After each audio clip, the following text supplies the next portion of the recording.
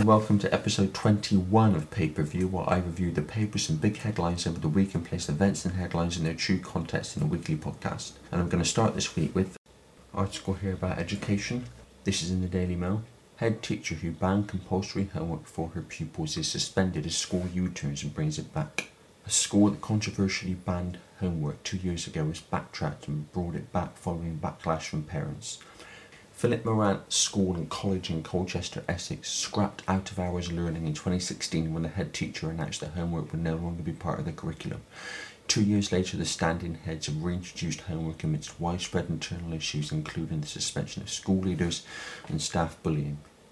Suspended head teacher Catherine Hutley at the time said that the no homework policy would help teachers who had too much marking and that the job of a teacher is impossible. Co-leader Nandeep Sharma was also suspended. The suspensions came after parents contacted their local MP raising concerns over Philip Morant's controversial no homework policy, bullying and other issues. 200 people challenged the school. One parent, Tony Cheel, 70, slammed the decision to ban homework and has welcomed the return. He said the reintroduction of homework can only be a good thing, and this is a great victory for common sense. I recall being very shocked when my son came home and said that he no longer had to do homework. I thought he was joking. By scrapping homework, the parents became excluded from the school, and any good parent wanted to be involved with the school and their children, especially because 65% of a child's waking hours is spent with their parents and only 35% at school. If you are telling a 14-year-old boy that he does not have to do any homework, then he really isn't going to do any homework. This experiment should never have been implemented throughout the entire school either, because the children were getting confused with not doing homework and not studying for their GCSEs. Bill Hayton, 49, who has 2 children at the school, said the new school leadership is finally making some positive changes and are taking all our comments on board. I think they realised that they had a problem and that the new homework policy was not working. If you are learning a language or something along those lines, you cannot be just going to 1 or 2 lessons a week and then nothing more. I am concerned about the upcoming exam results because although some children would have been doing their own work at home, many would think that not doing homework is the same as not doing any revision. The article goes on. Colin Green and Michelle Myers have been standing in at the school since head teacher Catherine Hutley was suspended 12 weeks ago. The school also had a recent Ofsted inspection, and Tony believes that the result will be heavily impacted by the no homework policy. He says, intrinsically there is nothing wrong with the school and the staff. It is all the leadership, and the inspectors will definitely have found issue with the fact that the pupils have not had any homework, but with the new leadership in place, the issues that existed before can hopefully be rectified. I imagine they will assess the situation very carefully, and I trust them to find a way forward that is suitable for all. The article goes on. The new leadership advised the parents at the school that they were backtracking on the no homework policy in a letter after giving in to the pressure from the school's parents. The letter read, "We are now in the process of establishing a robust and thorough approach to independent study at home, which will be based on very significant compulsory element at all key stages, as well as opportunities for students to develop their independent learning skills as they progress through the school. In the meantime, students have been made aware that if teachers indicate to them that tasks need to be completed outside of lessons to support their learning, the expectation from the school is that they complete them.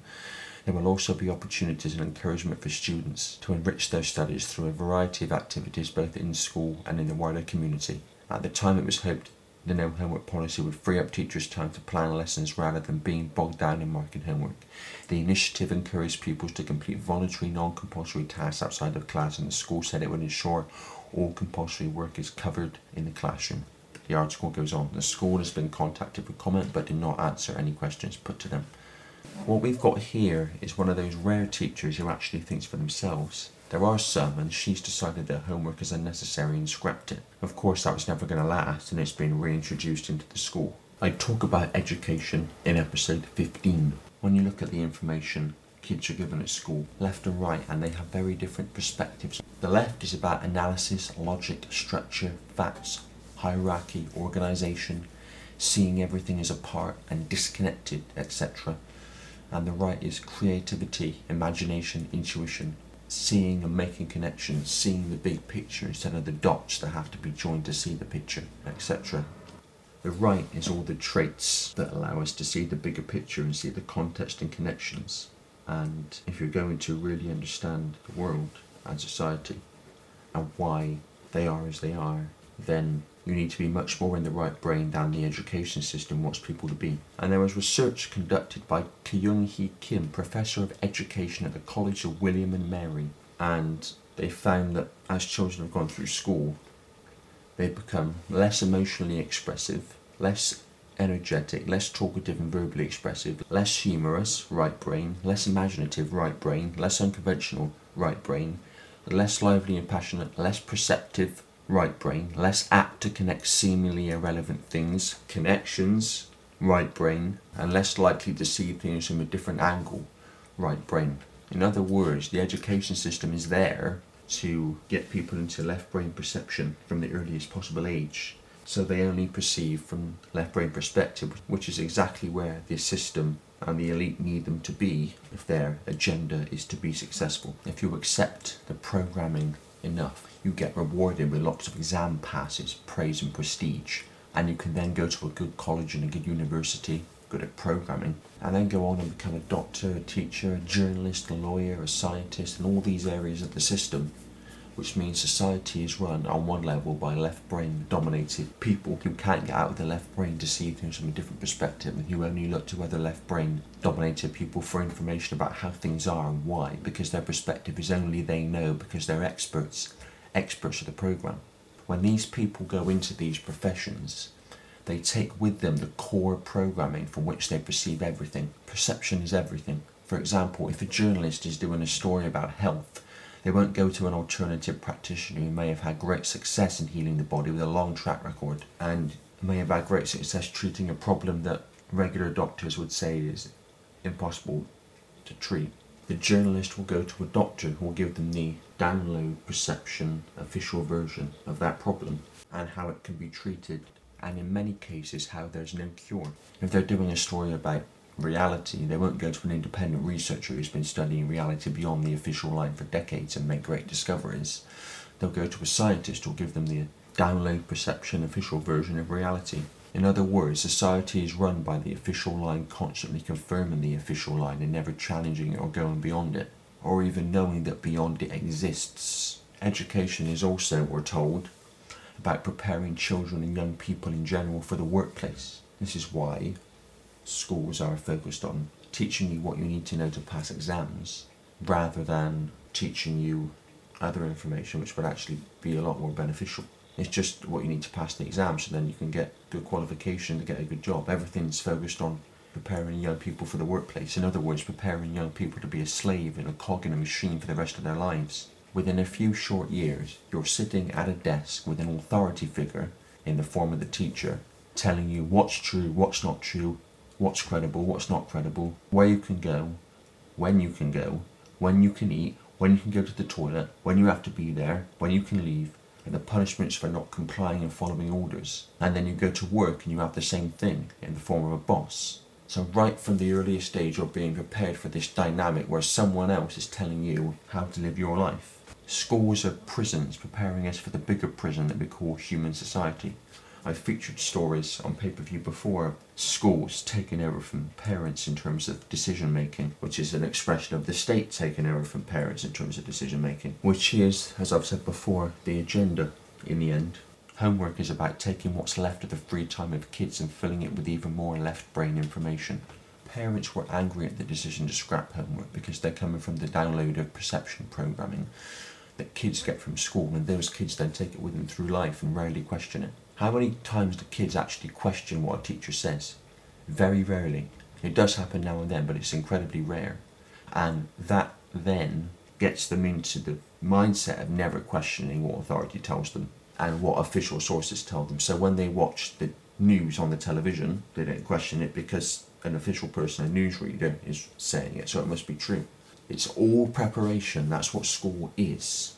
There's a download of perception, a download of normal, a download of how things are. Literally a download, because the body is a computer, a biological computer, and the brain's a computer, a processor of information. And people take this download through their lives, and school is a massive part of this. School not only provides a download of the perception of the world itself and reality and possibility through science, history, and in other ways, it also provides a download of normal and how things are and what's right and wrong, etc. for everything and everyone. I saw a meme on the internet, which I'll include in the description when I upload this episode, and the meme was about what kids learn from school, and it said, what school teaches children? 1. Truth comes from authority. mentioned that just now. 2, intelligence is the ability to remember and repeat. Just take in a load of information. You don't know if it's true, you've just been told it is. You've not researched it, you just memorised it and then repeat it on an exam paper. 3, accurate memory and repetition are rewarded. 4, non-compliance is punished. Now that doesn't just mean messing about in class. It also means questioning what you're told. You may not be punished in class for that, but if you give a different answer, even if you provide information as to why you think the answer is different to a question on an exam paper, you don't get the marks. And number 5, conform intellectually and socially. That's what school teaches children. People take this download with them through their lives and it becomes their perception of normal and how things are when it's just a download, a computer program of perception. And as I said just now, some of these people then go on to become teachers themselves, or scientists, doctors, academics, historians, journalists, etc. And they're all coming from the perception of the computer program download, and they judge possibility and everything from that perception and perspective. So to bring this back around to the parents being angry at the original decision to scrap homework, they're coming from this download of normal. So to them, scrapping homework is a bad idea because you need to do well at school, and the more you learn at school, the cleverer you are. And they want to be proud of their kids who are so clever and know everything they need to know to go through life, and also they'll get a good job with lots of good results, which are gained from nothing more than repeating what you've been told to believe and memorise onto an exam paper in many cases, because good results and getting a job is the whole focus of the education system. It's not interested in opening minds and teaching kids what they really need to know, genuinely relevant information to life, and opening up new ways of seeing the world and new levels of understanding, all of which I support kids learning. And it's not there to teach kids what makes them feel happy and fulfilled and what they're actually interested in many cases. It's there to teach kids what they need to know to pass exams. That's it. And this download of normal, I mean, what is normal? Normal is just what we normally experience. If you live in the outback in Australia, your normal is hardly ever seeing a car go past. And if you live in the city in Britain or America, for example, your normal is regularly seeing cars go past outside your house. So it's just what you normally experience. And if you're brought up believing that 2 and 2 equals 5, because that's all you've been told, parents tell you that from the earliest age, not because they're being manipulative, but because they believe it, because they've been through the same system you're about to go through. And then you go to school and all your teachers are telling you that 2 and 2 equals 5. Then you go to the bigger school and maybe college and university, and all through that you're being told that 2 and 2 equals 5. By now, all your peers or your mates are confirming that 2 and 2 equals 5, and if you say it equals 4, they laugh at you. Then you go home and you turn on the television, and newsreaders and people on television are telling you that 2 and 2 equals 5. You read a book, a textbook in school or college, and it tells you that 2 and 2 equals 5. All the official sources of society are telling you 2 and 2 equals 5. You'll go through the whole of your life believing 2 and 2 equals 5, but it still equals 4. But if you accept the program and the download of normal, then you'll never question it. Or even if you do question it, you won't speak about it because you don't want people to think that you think anything different to what they think. In terms of what education is, there's a clip of a 90s TV show called Boy Meets World, which I'll include a link to when I upload this episode, where a teacher character called Mr. Feeney, the second greatest teacher character ever in my opinion. I say the second because the main character years later in a spin-off show becomes a teacher character himself and becomes, I think, the greatest teacher character ever. Mr. Feeney actually lives next door to the main character, and he often gives advice to the main character and his brother, usually in his front garden because it's set in suburban America in the 90s. And he gives advice, life lessons. How often does that happen in school? Never happens. Hardly ever, if at all. Mr. Feeney is talking about education, and it's brilliant what he says. The main character, called Corey, stayed up all night to watch a baseball game with his dad, and the next day he was tired in school and he fails a test. And Corey asks if he can have another chance at the test, and Mr. Feeney refuses. That's the background to the clip, but it's brilliant what Mr. Feeney says. The education system, as it is a perception programming machine, and short of learning to read, write and do basic essential math, there's very little we need it for, especially now as we live in the age of information. There's never been a greater access to information in known human history. And one thing school could do is teach kids how to find information and how to research. Teaching kids research skills would be a far more beneficial exercise than just giving them work to do and giving them information, most of which is either untrue or irrelevant to human life in the grand scheme of things. Teach kids how to find information, and then in this age of information, they can find information themselves and they can decide what they make of the information and come to their own conclusions on the world, society, history, reality, possibility, etc., rather than having it downloaded via school. Teach kids how to think, not what to think. But of course this would be very dangerous to the fabric of human society. It would, because if you teach kids how to think, how to research and to question everything, then there's a very good chance you'll end up with a generation, and therefore subsequent generations, who think for themselves and can see through official narratives and explanations. And we can't have that now, can we? Or even knowing that beyond it exists. An article here about video games and technology. This is in the Telegraph. Addictive video games may change children's brains in the same way as drugs and alcohol, study reveals. Fortnite and other addictive video games can have a similar effect on children's brains as drug abuse or alcoholism, MRI scans reveal. They show the reward system in the brains of young heavy users of social media and video games display the same changes in function and structure as those of alcoholics or drug addicts. A series of studies by California State University found the impulsive part of the brain, known as the amygdala striatal system, was not only more sensitive but also smaller in excessive users, so that it processed the stimuli of social media or games faster.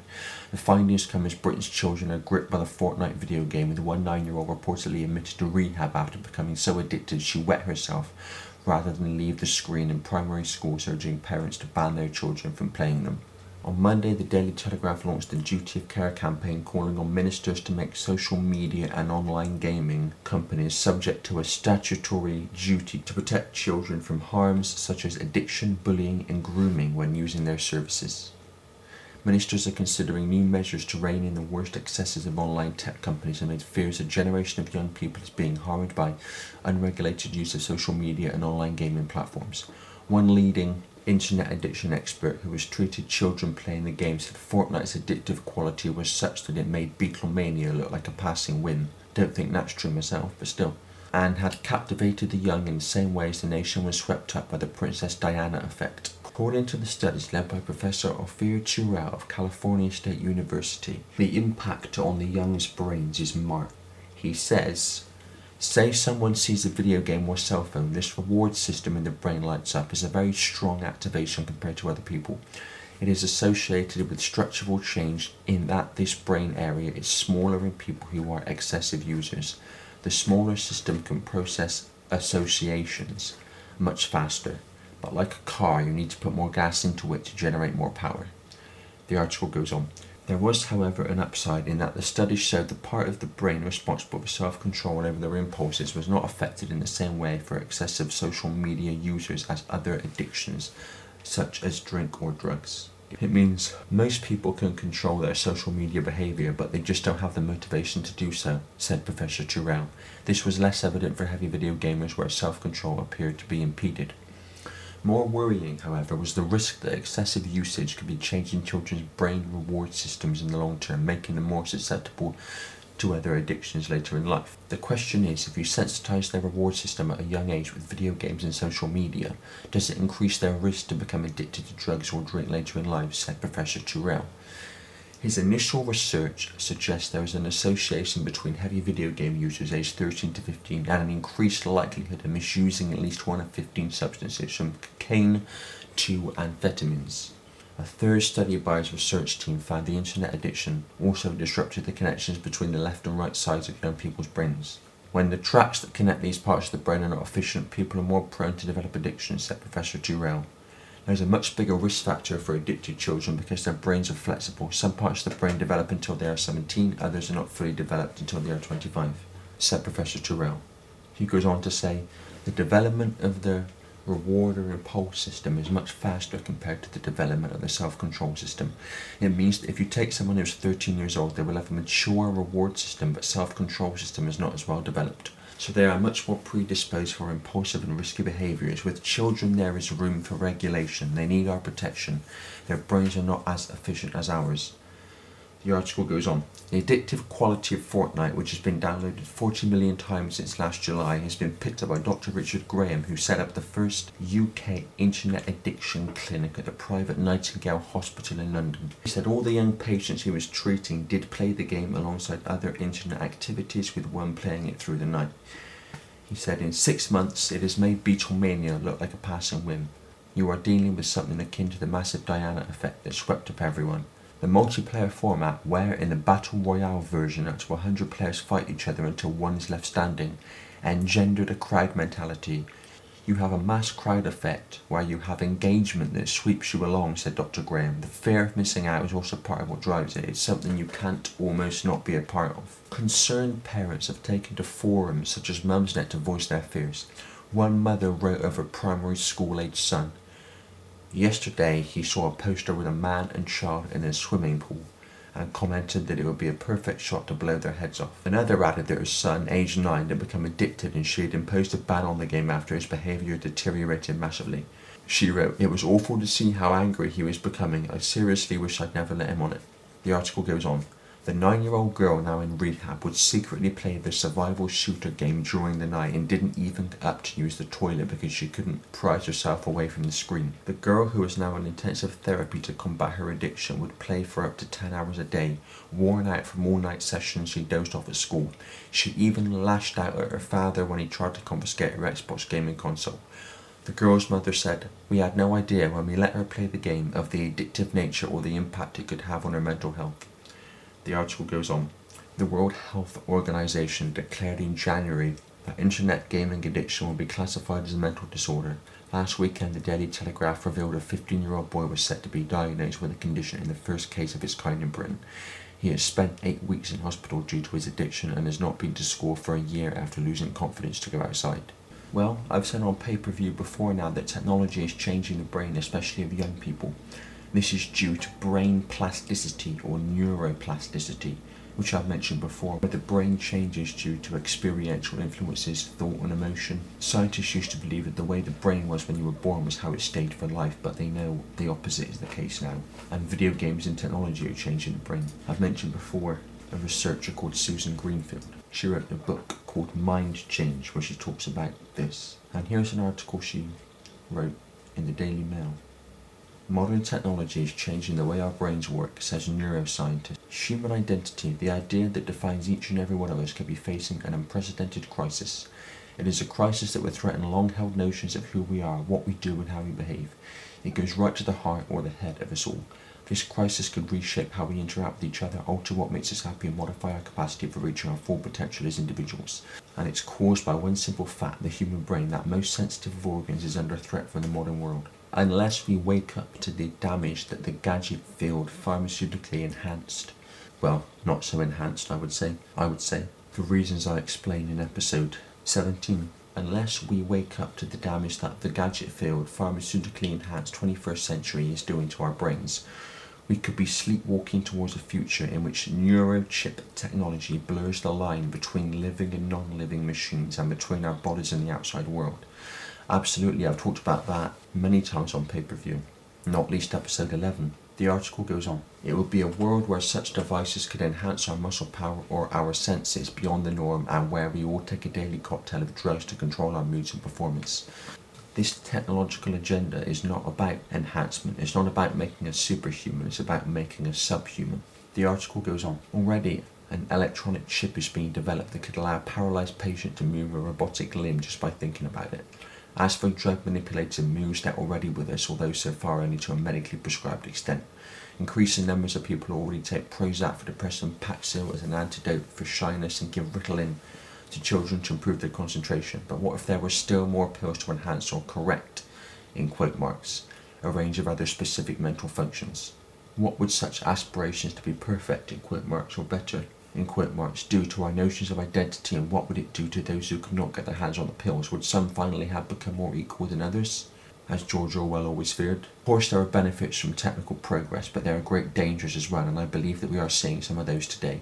I'm a neuroscientist, and my day-to-day research at Oxford University strives for an ever greater understanding and therefore maybe one day a cure for Alzheimer's disease.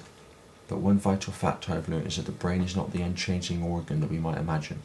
It not only goes on developing, changing, and in some tragic cases eventually deteriorating with age, it is also substantially shaped by what we do. But one vital fact I've learned is that the brain is not the unchanging organ that we might imagine. It not only goes on developing, changing, and in some tragic cases eventually deteriorating with age, it is also substantially shaped by what we do to it and by the experience of daily life. When I say shaped, I'm not talking figuratively or metaphorically, I'm talking literally.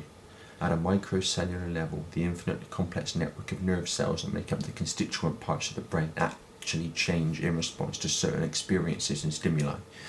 The brain, in other words, is malleable, not just in early childhood, but right up to early adulthood, and in certain instances beyond. The surrounding environment has a huge impact both on the way our brains develop and how that brain is transformed into a unique human mind. Of course, there's nothing new about that. Human brains have been changing, adapting, and developing in response to outside stimuli for centuries. What prompted me to write my book, Mind Change, is that the pace of change in the outside environment and in the development of new technologies has increased dramatically. This will affect our brains over the next 100 years in ways we might never have imagined. Our brains are under the influence of an ever-expanding world of new technology, multi-channel television, video games, MP3 players, the internet, wireless networks, Bluetooth links, the list goes on and on. But our modern brains are also having to adapt to other 21st century intrusions, some of which, such as prescribed drugs like Ritalin and Prozac, are supposed to be a benefit, and some of which, such as widely available illegal drugs like cannabis and heroin, are not. Again, see episode 17 for what I've said about medicine. Electronic devices and pharmaceutical drugs all have an impact on the microcellular structure and complex biochemistry of our brains, and that in turn affects our personality, our behaviour, and our characteristics. In short, the modern world could well be altering our human identity. With our brains now under such widespread attack from the modern world, there's a danger that that cherished sense of self can be diminished or even lost. Anyone who doubts the malleability of the adult brain should consider a startling piece of research conducted at Harvard Medical School. There, a group of adult volunteers, none of whom could previously play the piano, were split into 3 groups. The first group were taken into a room with a piano and given intensive piano practice for 5 days. The second group were taken into an identical room with an identical piano but had nothing to do with the instrument at all. And the third group were taken into an identical room with an identical piano and were then told that for the next 5 days they had to just imagine they were practicing piano exercises. The resultant brain scans were extraordinary. Not surprisingly, the brains of those who simply sat in the same room as the piano hadn't changed at all. Equally unsurprising was the fact that those who had performed the piano exercises saw marked structural changes in the area of the brain associated with finger movement. But what was truly astonishing was that the group who had merely imagined doing the piano exercises saw changes in brain structure that were almost as pronounced as those that had actually had lessons. The power of imagination is not a metaphor, it seems, it's real and has a physical basis in your brain. Alas, no neuroscientist can explain how the sort of changes that the Harvard experimenters reported at the microcellular level translate into changes in character, personality or behaviour. But we don't need to know that to realise that changes in brain structure and our higher thoughts and feelings are incontrovertibly linked. What worries me is that if something as innocuous as imagining a piano lesson can bring about a visible physical change in brain structure, and therefore some presumably minor change in the way the aspiring player performs, what changes might long stints playing violent computer games bring about? That eternal teenage protest of "it's only a game, mum" certainly begins to ring alarmingly hollow. Already it's pretty clear that the screen-based two-dimensional world that so many teenagers and a growing number of adults choose to inhabit is producing changes in behaviour. Attention spans are shorter, personal communication skills are reduced, and there's a marked reduction in the ability to think abstractly. This games-driven generation interpret the world through screen-shaped eyes. It's almost as if something hasn't really happened until it's been posted on Facebook, Bebo or YouTube. Add to that the huge amount of personal information now stored on the internet. Births, marriages, telephone numbers, credit ratings, holiday pictures, and it's sometimes difficult to know where the boundaries of our individuality actually lie. Only one thing is certain: these boundaries are weakening. And they could weaken further still if and when in other words brain, chip technology becomes more widely available. Well, it's when. These tiny devices will take advantage of the discovery that nerve cells and silicon chips can happily coexist, allowing an interface between the electronic world and the human body. One of my colleagues recently suggested that someone could be fitted with a cochlear implant, devices that convert sound waves into electronic impulses and enable the deaf to hear, and a skull-mounted microchip that converts brainwaves into words. A prototype is under research. Then, if both devices were connected to a wireless network, we really would have arrived at the point which science fiction writers have been getting excited about for years: mind reading. He was joking, but for how long the gag remains funny is far from clear. Today's technology is already producing a marked shift in the way we think and behave, particularly among the young. I mustn't, however, be too censorious, because what I'm talking about is pleasure. For some, pleasure means wine, women and song. For others, more recently, sex, drugs and rock and roll. And for millions today, endless hours at the computer console. But whatever your particular variety of pleasure, an energetic sport needs to be added to the list. It's long been accepted that pure pleasure, that is to say activity during which you truly let yourself go, was part of the diverse portfolio of normal human life. Until now, that is. Now, coinciding with the moment when technology and pharmaceutical companies are finding ever more ways to have direct influence on the human brain, pleasure is becoming the sole be-all and end-all of many lives, especially among the young. We could be raising a hedonistic generation. Hedonistic means engaged in the pursuit of pleasure, especially self-indulgent. A hedonistic generation who live only in the thrill of the computer-generated moment and are in distinct danger of detaching themselves from what the rest of us would consider the real world. This is the trend that worries me profoundly, for, as any alcoholic or drug addict will tell you, nobody can be trapped in the moment of pleasure forever. Sooner or later you have to come down.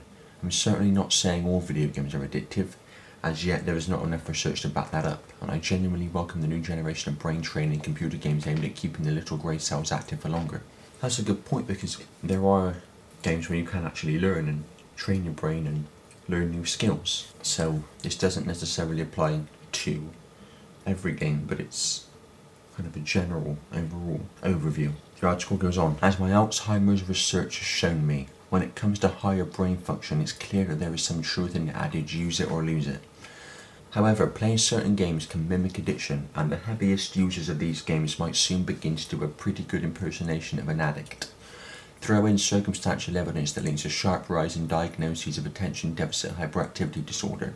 I talked before about ADHD and how, at least on one level, it's caused by additives in food and drink, like aspartame, and the symptoms of those additives, how they mirror the symptoms of ADHD, because one's causing the other. Anyway, the article goes on. Throw in circumstantial evidence that links a sharp rise in diagnoses of attention deficit hyperactivity disorder and the associated threefold increase in Ritalin prescriptions over the past 10 years. Ritalin is often prescribed for what is called ADHD. The associated threefold increase in Ritalin prescriptions over the past 10 years with a boom in computer games, and you have an immensely worrying scenario. But we mustn't be too pessimistic about the future. It may sound frighteningly Orwellian, but there may be some potential advantages to be gained from our growing understanding of the human brain's tremendous plasticity. What if we could create an environment that would allow the brain to develop in a way that was seen to be of universal benefit? I'm not convinced that scientists will ever find a way of manipulating the brain to make us all much cleverer. It would probably be cheaper and far more effective to manipulate the education system. And nor do I believe that we can somehow be made much happier, not at least without somehow anaesthetising ourselves against the sadness and misery that is part and parcel of the human condition.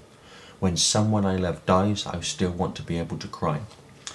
But I do paradoxically see potential in one particular direction. I think it possible that we might one day be able to harness outside stimuli in such a way that creativity, surely the ultimate expression of individuality, is actually boosted rather than diminished. I am optimistic and excited by what future research will reveal into the workings of the human brain and the extraordinary process by which it is translated into a uniquely individual mind, or a hive mind, as I talk about in episode 11 with the technology agenda. The article goes on.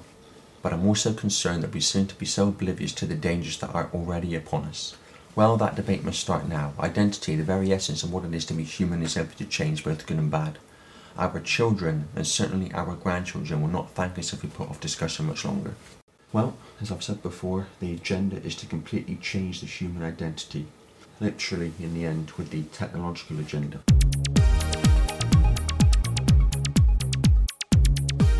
Article here about migration. This is in Daily Mail. Hungary's far-right Prime Minister Viktor Orban claims replacement of populations is underway with mass migration because financiers want to profit from the ruination of Europe. Hungary's far-right Prime Minister Viktor Orban claimed the population of Europe is being replaced and that financial speculators like US billionaire George Soros are hoping to profit from the ruination of the continent.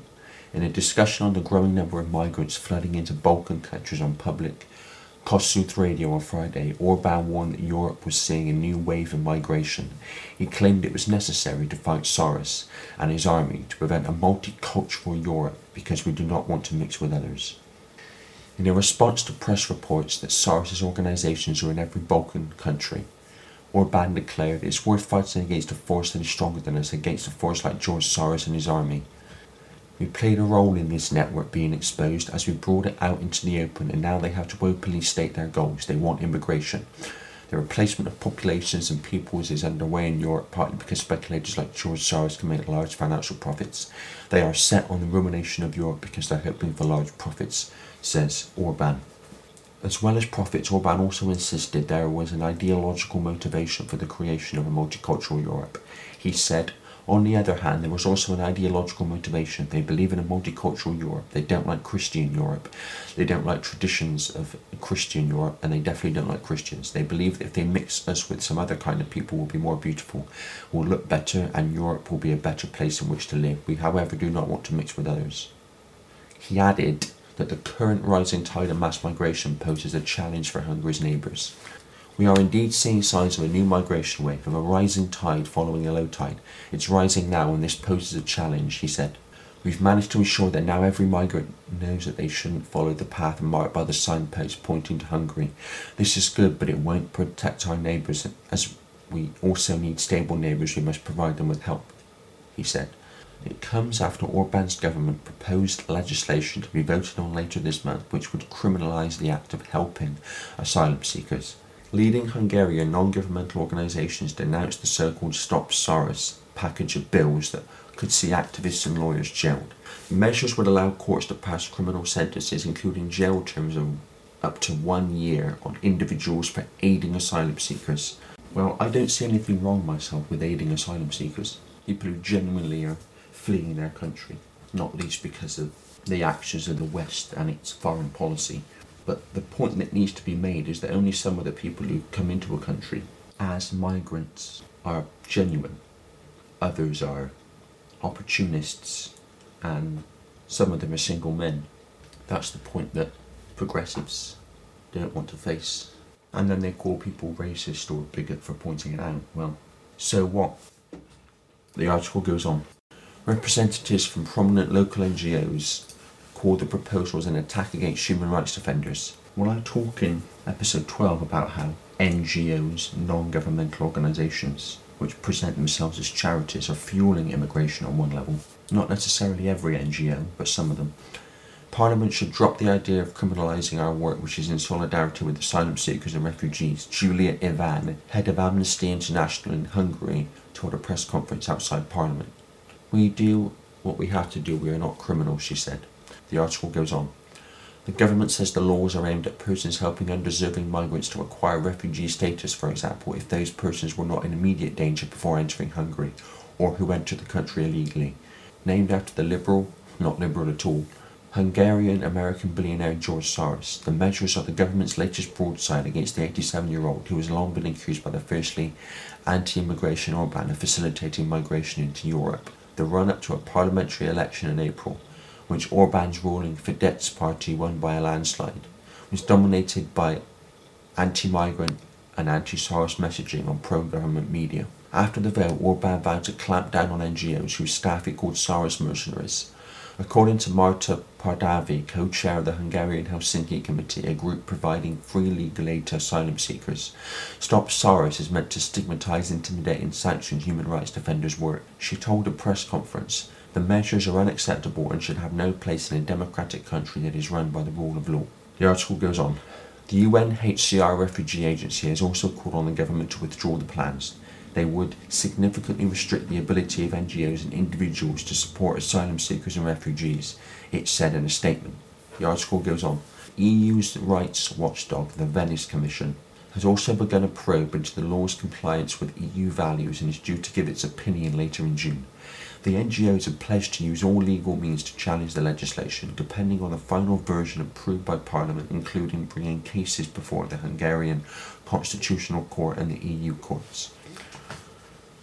This is interesting because in Hungary, they've actually got posters in public places like bus stops talking about how George Soros should be stopped from interfering in global affairs. The people of Hungary are obviously far more aware of Soros and his meddling than people in Britain and America are, for example. I've talked about George Soros in episode 3 and migration in episode 12, and it's an elite. Orbán is absolutely right. The idea is to fuse cultures, and by fuse I don't mean integration. I mean diluting sovereignty and culture, which has to happen before people are going to be open to the idea of a world governing body, which is the agenda. The unions, like the European Union, are designed to be the means through which the world government dictates to the constituent nations of the unions. And nations are designed to be broken up into mega regions and mega cities under the United Nations Agenda 21. These are the smart cities run by the smart grid or the cloud in transhumanist talk. I talk about transhumanism in episode 11 as well as other episodes, and 5G is planned to be the wireless delivery system of the smart grid. And I talk about 5G in last week's episode and episode 8. So these are the connections you don't get through the mainstream media, and even when people are debating migration, they keep it on the level of migrants and nationhood and taking over countries, which is important to address in terms of its effect on society and people, the indigenous culture, the indigenous people. But transhumanism and 5G are immensely important to address, and migration plays into the transhumanism agenda, which is planned to fundamentally involve 5G.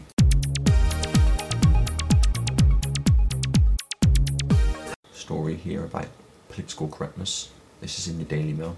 Cooperative Bank bans feminist group from using its services after they barred transgender people from becoming members. The Cooperative Bank has banned a feminist group from using its services because of its stance on transgender issues.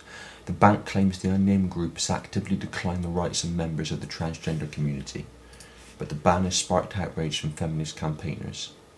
Last night, activist Venice Allen told the Mail on Sunday, feminist groups are constantly being told that they need to admit men who define themselves as a woman, but I think we are entitled to stick to the dictionary definition of what a man is and what a woman is.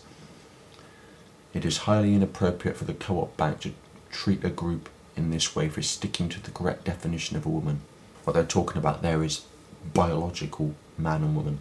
You can have a man identify as a woman, but if biologically he's a man, then he's a man. The boycott is revealed in the Co-op's Values and Ethics Report 2017, in which it proclaims, "We decline banking services to," and then lists organisations it deems to be unacceptable and which it has turned down. Extraordinarily, the feminist group is top of the list, ahead of organisations listed under oppressive regimes and the fur trade. The Co-op has refused to reveal further details, but there has been an increasingly heated conflict nationally over transgender issues. Feminists want to protect the rights of biological women. In contrast, transgender hardliners say that anyone who chooses to identify as a female should be allowed into women's single-sex spaces. Well, already we're seeing the possibility for that to be exploited when you've got men going into women's changing rooms saying they identify as a woman, so they should be allowed in there. This could happen, of course, in single-sex toilets as well. This is where it ends.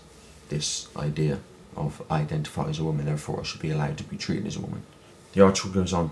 Last September, the factions came to blows at a rally at Speaker's Corner in London's Hyde Park, during which a 60-year-old woman was punched in the face. Last night, a spokesman for the Co-op Bank said we will not provide banking services to any business, organisation or government that advocates discrimination and incitement to hatred. We gave the organisation an opportunity to provide clarification on their position related to diversity and equality and how they comply with the UK Equality Act. The organisation failed to respond to this request and their application was declined. Well, on one level, this is classic virtue signalling. This is very common nowadays in the politically correct world we unfortunately live in, where people have to let other people know they're taking the correct, in quote marks, stance on an issue to let people know they think and do the, in quote marks, right thing, according to political correctness and the accepted values of society. With social media nowadays as well, especially Twitter, people have to be seen to be saying the quote right thing and thinking and feeling the quote right thing. Otherwise, they get a Twitter storm and they might even become a trending topic, especially if they're well known, and everyone finds out what they said. And at that point, many people apologise and try to regain their reputation, rather than just tweeting something like, "For all those offended by my recent comment or comments, here's my well thought out response," with a picture of a middle finger, which is what the reply should be. I saw a comment on Twitter the other day. Alan Sugar had made a joke, which wasn't taken as a joke by certain people because political correctness has no sense of humour. And he said, "I misjudged my earlier tweet. It was in no way intended to cause offence and clearly my attempt at humour has backfired. I have deleted the tweet and I'm very sorry." I saw that and I replied, if it wasn't intended to cause offence, then why are you apologising? If someone's offended by something not intended to cause offence, that's their problem, not anyone else's. It's their choice to be offended. Tell them where to go or just ignore them. Or say it again. That quote sums up the attitude we need to deal with this attempt to destroy freedom of speech, because that's where all this ends. All this political correctness, it ends in the end of freedom of speech, without which there can be no other freedom. On another level, this is the PC hierarchy and the PC pyramid, both of which I talk about in episodes 13 and 15. Transgender is given preference because of this PC hierarchy. Not just transgender, but the whole LGBTQ plus S, F, C, B, M, L. I mean, how many other letters do they want to use? There's only 26 in the alphabet. There'll be doubling letters soon. I saw a comment once which said, "Are we talking about gender or a game of Scrabble?" That sums it up. But transgender is given preference because of this PC hierarchy. If transgenders were denying feminists because of feminist views on men and women, there would be far less of a problem. But because feminists are being banned because of their views on transgender and men and women, biological men and women, then there is a problem. I've talked about transgender several times before, including episodes 5, 8 and 17. And in terms of political correctness, here's another article I came across this week. This is Carol Midgley writing in The Times. "Are you easily offended? If so, this column was written especially for you.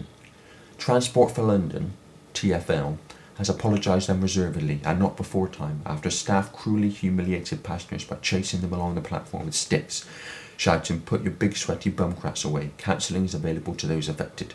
Oh, it seems I've got that wrong. What actually happened was that a member of staff wrote on a whiteboard for its inspirational quote of the day these words: 'During this heatwave, please dress for the body you have, not the body you want.' To which some people promptly burst into Twitter tears, accusing TfL of body shaming." This is one of these political correctness phrases, body shaming, along with mansplaining and others. The article goes on, "In a normal, well-adjusted world, TfL would have told those people to shut up and get a life, then return to the business of keeping London moving. But we do not live in such a world. So a familiar snivelling script was followed. It released a statement saying, 'We apologise unreservedly to customers who were offended by the insensitive message on the whiteboard at Black Horse Road Station,' then promised an investigation. Into what exactly? Having a sense of humour? Stating the blindingly obvious truth? I'm sure you don't want to sit on a public seat marinating in buttock juice because someone is spilling out of skimpy shorts any more than I do. It's no fun either staring at someone's fungally infected toenails because they're wearing sandals for the first time since August 2017.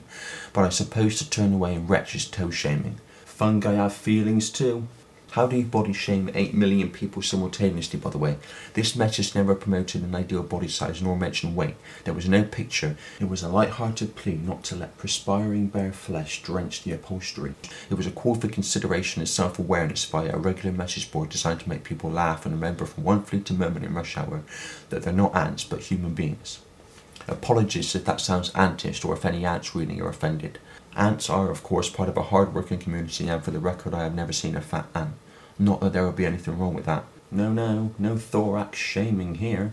But what about the people who are offended by a builder's bum star cracking their face on the tube? What about them, eh? These perpetual offence takers now rule the world, forcing people to make apologies for nothing, fainting if a friendly shopkeeper calls them love, and claiming that their feelings are hurt by absolutely everything. Last year, some students in Dallas actually wanted an annual display of flags commemorating the victims of 9/11 to be moved because it was triggering. I loathe the term snowflake, which is just as well because last year most young people in the poll said that being called one affected their mental health. See, the idea, especially with the young, but not only, is to breed this population of weak, easily offended people who will look to authority to protect them from what they've been manipulated to fear. This is a technique the authority and establishment use all the time. Get people in fear of something and then we'll come forward with a solution, which is not actually a solution, it's just advancing their own agenda, to protect them from what we've manipulated them to fear in the first place. The article goes on. If tonight you watch Hugh Fearnley-Whittingstall's TV documentary, Britain's Fat Fight, which confronts our national obesity crisis, you will see members of Newcastle City Council, which is discussing a citywide weight loss campaign, tiptoeing in terror around the F word. Fat carries a lot of blame and negativity, frets one woman. Another man dislikes the word diet lest it suggests eliminating food groups. Well, that is what a diet is. See, if you have a problem with words that talk about the problem you have, then how are you going to solve the problem? You can only solve a problem by addressing it. And, of course, this is a great way to use the excuse of you don't like certain words to run away from dealing with the problem. Because instead of looking at how the problem is caused and therefore how to remove the cause of the problem, which is actually better than trying to solve it, then you're messing around wondering about what words to use instead. It's a great way of running away from having to deal with the problem. The article goes on, and she makes the point here also that instead of focusing on the UK's annual expenditure on the treatment of obesity and diabetes, we're just focusing on the priority under political correctness, which is not making anyone upset. And Carol Midgley goes on to say in this article, I would guess that the number of people genuinely offended by that TfL whiteboard is about 3. Yet there must be a time-wasting investigation. The humorless are taking over the asylum. No offence. This is exactly the situation. You see, people talk about political correctness has gone mad. Well, it depends how you see it, because if you think political correctness is about stopping discrimination of minorities and stopping discrimination of people, then it will appear to have gone mad because it's beyond any rational sense. But when you realise that its goal is to destroy freedom of speech and stop exposure of elite agendas, as I've said before, political correctness is an elite agenda to stop exposure of elite agendas. Because when you look at the list of political correctness subjects that you can't criticise, you can't talk about, you're looking at elite agendas, and that's why political correctness exists, to stop people talking about them. And the only way to stop those agendas happening is to address them.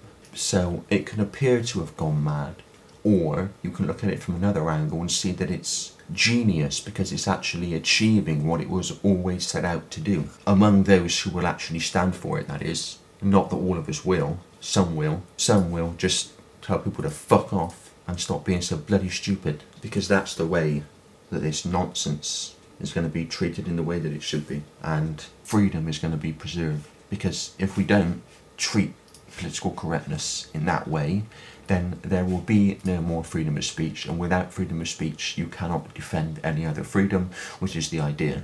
And the sooner people realise that, the more of a chance we have. So, that's it for this week. That's the news, that's the context and connections, that's pay-per-view. More to come next week. Until then, goodbye.